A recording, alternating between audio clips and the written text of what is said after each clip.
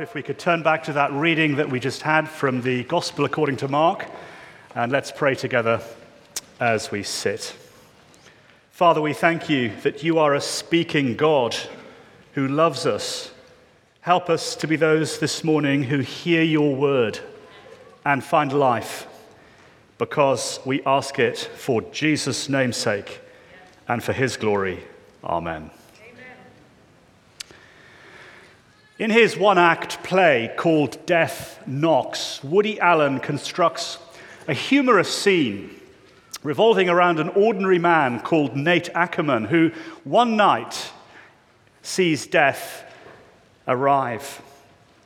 In the story, death is personified. It's a character that looks just like him. But strangely, death is not portrayed as a frightening figure, not the Grim Reaper, but rather an uncoordinated and incompetent clown. Death tries to climb in through the window, and he stumbles and falls, and then he arrives in the lounge room and his sickle collapses. He tumbles around, complaining of his ailments and how hard life is for him, and then try as he does to take the life of Nate. Nate actually sidesteps death. He challenges death to a game of chess, and then Jim Rummy. He cheats death and gets to live for another day. The point is that death is not frightening at all. It has no real power. It can be fought off and held back and laughed at. But can it? Because the author Woody Allen is far more honest when he goes on later to express his real feelings about the grave. And he writes this: I'm preoccupied with the tragedy of life, the fact that in the end you're screwed by death. Death is absolutely stupefying in its terror, and it renders everyone's accomplishments meaningless. He went on to say this: he who says he's not afraid to die is a liar.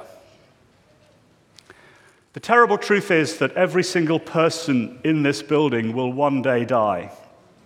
One day, your coffin will be met at the crematorium or lowered at the gravesides. And the final words will be ashes to ashes, dust to dust. All of us are in the crematorium queue. It's why the undertaker signs the letter, yours eventually. And when death does come through the window of your life, you won't be able to sidestep it, ignore it, or mock it. It's a long, dark, menacing cloud over the horizon of our lives. No matter how financially secure, physically fit, academically qualified, professionally successful, relationally fulfilled, emotionally happy, death will have the last words. My first encounter with death was a friend of mine called Stuart Crocker. He was a friend at school, a fantastic rugby player, life and soul of the party. One night, just after passing his driving test at the age of 16, he got in the car, drove off with some friends, and hit a truck head-on, and they were all killed. And I remember the headmaster coming in to explain that Stuart's, who was there yesterday sitting just next to me, who was due to be at the rugby match on Saturday, was now dead. My second encounter with death was my cousin David. He was very close to me, a very successful lawyer, bright, father of two, a professional man, an amazing attorney that you would go to if you were in trouble. Suddenly, on the island of Malta, at the age of 51, without any explanation, a searing pain in his chest, he fell to the floor with a heart attack and died. Some try to diminish the power of death. She's not dead, she's just passed on. He's just in the room next door. Others laugh at it, like an Oscar Wilde, who on his deathbed declared, I hate this wallpaper. One of us is going to have to go. Others rail at the terror of death, like the Welsh poet Dylan Thomas, who on the deathbed of his father cried, "Do not go gentle into that good night. Rage, rage against the dying of the lights." Or Steve Jobs, the founder of Apple, who wrote this, "You're born alone, you will die alone. Does anything else really matter?" Sometimes I think it's like an on-off switch. Click, and you're gone. It's why he said, "I hate putting the on-off switch on Apple devices." But what if this morning there was a pathway through death? What if there was someone who could escort us through the terror of the grave, safe to the other side, to a perfect new universe, to a world of perfection? What if there was an answer to the coffin? What if the cemetery did not have the last word? Because that's what I want to talk about as we open Mark chapter 5, as we come to Jesus at a desperate scene and a family funeral. Have a look at Mark 5 and verse 22 as we meet a broken man and a scene that strikes terror into the heart of every parent. This desperate father calls for Jesus. It's an emergency, a 911. "My 12-year-old little girl is dying." Verse 22, a synagogue leader named Jairus came, and he saw Jesus, and he fell at his feet, and he pleaded with him, "My daughter is dying. Please come, put your hand on her, that she will be healed and live." Hear the panic in his voice. By the time Jesus arrives, verse 35, it looks like it's too late. They come and they say, "Your daughter is dead." This is heart-wrenching. This is the ultimate agony. There is no pain like the death of a child, and some here know that. It's hopeless. The doctor assigned the death certificates. The body is in the coffin. There's loud wailing. The priest has arrived to take the funeral. The hearse is outside the house. There's no turning back now. Certified dead. No turning back, but for the fact that God's King is here, and that his mission on earth is to heal the pain and reverse death and lead us to a new life beyond the grave forever. God's King, up close and personal, in the agony of death, a family tragedy, parents who have just lost their children. So to claim now that you have power over death better be true. To claim now in a family funeral at the cemetery that you can somehow reverse death, if you can't, is a sick joke. He goes into the room. There's deathly silence. The child's complexion, an ashen gray, a stiff body, this lifeless 12-year-old girl, the frozen silence shattered with the words, "Talitha Kaium," little girl, I say to you, get up. Imagine saying that to a corpse on the slab in the mortuary. It would be audacious but outrageous, because the whole point of death is its finality. There is no way back from death. And then her eyes begin to open. Maybe she splutters or coughs. And then the astonishment, first the horror of this corpse coming back to life, and then the sense of, is this really happening? Are we in a dream? As her mother runs towards her, as her father grips her, as the euphoria and joy take over, as they realize that this Jesus, this King from God on earth, has brought their girl back from the grave. Amen. It's Sean's story, back from the grave. It's my story too. I used to be an atheist, a card-carrying conviction atheist. I didn't believe in God. I wanted nothing to do with him. His word came to me. Friends told me the great good news of this King of power, this God of love.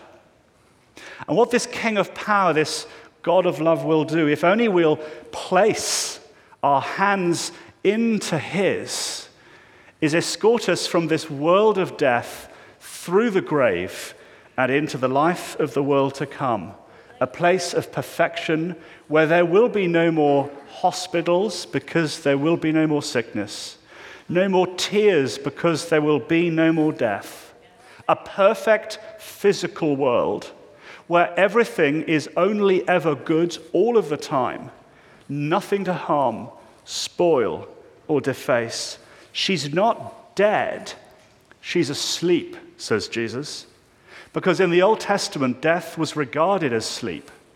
For one day we will all awake, either to the life of the world to come in all of its perfection, or to final judgment, which Jesus will execute as God's universal king. There's an extraordinary story I was hearing about just last week, which has just come out from Buckingham Palace. There was a workman, and he was mending this desk. And he was underneath the desk in the palace. And suddenly he saw some feet. And he said to the servant, I need a cup of tea, he said. In a mug, 2 sugars, builder's tea, none of that nonsense I had here last time with china and saucer stuff. Just get me a mug of tea. And the voice said, of course, I'll bring it to you straight away. The rather well-spoken lady came back about 5 minutes later and placed the mug of tea, as requested, on the table next to him. And as he began to emerge from the table underneath, who should it be that was bringing the mug of tea but Her Majesty the Queen? She said, I hope that's all right for you, and walked out of the room. No saucer, china, or any of that nonsense, as requested, a mug of tea. Jesus is God's king on earth. And it's very embarrassing not to recognize him, how embarrassing for that workman. But God's king on earth here to serve us, not in giving us a cup of tea in a mug, but meeting our ultimate need in the face of our ultimate terror, death. He consistently talks like God on earth. On one occasion he said, I and the Father are one. If anyone has seen me, he's seen the Father. On another occasion, he said, I am the resurrection and the life. He who believes in me will never die. Because he walks on water and calms the storm. He heals the sick. He brings back the dead to life, eventually dying himself, and 3 days post-mortem, triumphing over his own death. But how precisely can this Jesus save me? And the answer is all to do with what he has come to achieve at the cross. And Mark makes this point for us because he operates as a very sophisticated editor. And if you look carefully at the story, there's something weird in the way that Mark does it. In verse 22 to 23, we are dealing with a dying girl, a story that is resolved in verse 35 to 43. And then in the middle, we go to another story and to another desperate woman who's bleeding and hemorrhaging and has been hemorrhaging blood for 12 agonizing years. It's a medical condition that she can't have healed. She's been to primary care and urgent care. She's been to the hematologists and the gynecologists.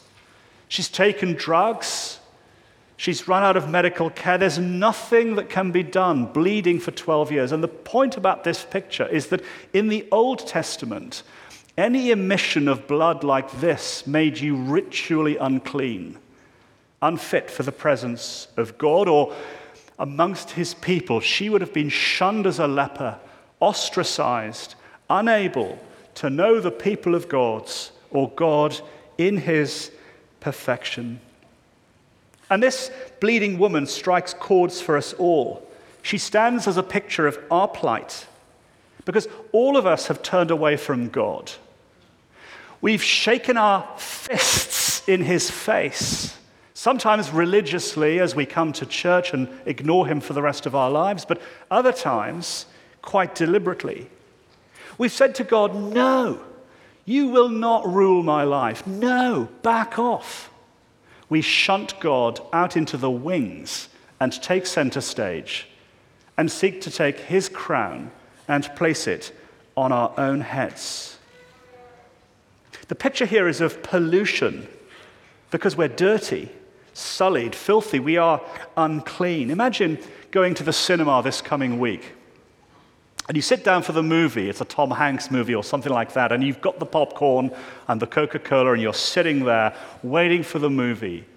It goes dark, the curtains open, and then suddenly, to your surprise, it's actually your life on the big screen. At first you think, oh, this is going to be kind of interesting, and there'll be great things to see. And then it suddenly occurs to you that what is about to be played in front of all of your friends, colleagues, and neighbors is everything. Everything you've ever done in public and private. Everything you've ever said behind people's backs. And everything you have ever thought. I reckon we'd want to crawl out of there. But on the day when Jesus comes back as judge, that's what's going to be played. And there will be no defense attorney able to take the case. There'll be no plea in mitigation. There'll be no possibility of an appeal to the Supreme Court or of clemency from the president. Because what I deserve is God's eternal judgments and his eternal punishments in the place that Jesus Christ, in love and in warning, calls hell. That's what I deserve. But on the cross, this God of power and man of love, having lived a life of perfection, he goes to the cross of Calvary, and as he hangs there, what's happening is that all the guilt from my life and then the judgment I deserve is placed onto him in full. Some years ago, a friend of mine was cycling through a major city in the world, and he accidentally got caught in a drain. What happened was the bike turned upside down, and he was forced up into the air and then down. And his head hit the ground in full. He was taken to hospital. He was rushed in an ambulance. And in the emergency room, they said to him, "You are alive for one reason alone. It's that you were wearing a helmet, because the helmet took the full force of the fall." And on the cross, Jesus took the full force of God's wrath and rightful anger against us. I used to be an attorney in London, and we had an office in a place called Temple, right in the middle of London.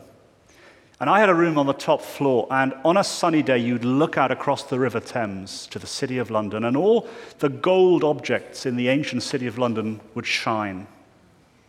You could see two from my room. The first was the top of the Central Criminal Court, called the Old Bailey.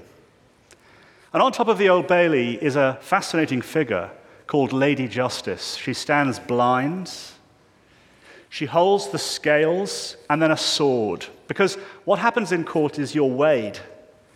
And if you're found guilty, the sword of justice must fall on you. That's justice. And then right next to the Central Criminal Court is another building called St. Paul's Cathedral. And on top of St. Paul's is another golden object, the cross. Because I'm found wanting, and the sword should fall on me. But instead, it falls on Jesus. This is why Christians have the audacity to call the day on which he died Good Friday, and have the audacity to have around their necks little crosses. We may as well be wearing little electric chairs or hangman's nooses. We boast in the cross because it is through the cross that we are saved. And the Jesus who died then rose from the grave on that first Easter Sunday. I don't know much about sewing, but when I watch it, it is extraordinary. You see the needle going through and then out. But what the needle is doing is it's going through and coming out and pulling the thread. And it's like that with Jesus. He is the only man, the first man, to go through death and then to come back to tell the story. And therefore, if only we'll place our faith and trust in him, he's like the needle that goes through death, and he pulls the thread through his perfect life, saving death and triumphant resurrection. If you place your faith in him, there is hope beyond the grave. The story is told of a Yale student, very bright guy, heading off to Manhattan to make money. And his professor sat him down just before he graduated, and he said, so what after Yale? He said, I'll become a stockbroker on the street. And then? Well, then I'll become a partner in the firm. And then? Well, then I'll live the American dream. And then? Well, then I'll buy a villa in Bermuda and a ski lodge in Colorado. And then? Well, then I'll retire to Florida and play golf. And then? Well, then I'll die. And then? And it is that final and then, and that only final and then, which matters. And this morning, let me just say that you're one prayer away from accepting the love of Jesus, this God of power, this man of love who loves you, who's died on the cross for guilty sinners like us. As news of the Titanic was coming in to Southampton, which is where she sailed from, nervous passengers arrived at the quayside for news of what had happened to their fathers, mothers, sisters, cousins, nieces, and nephews. And a board was set up on the quayside, and every so often as news was telegrammed through, the clerk would take a name and then place it on the board. But the board had only 2 columns. The first column read, known to be saved. And the second, known to be lost.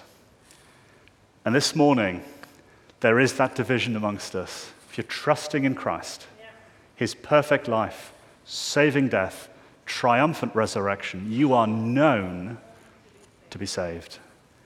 But without Christ, I have to warn you, you have no assurance. And in the face of death, it is a terrifying prospect to die and face the judgment of God forever alone.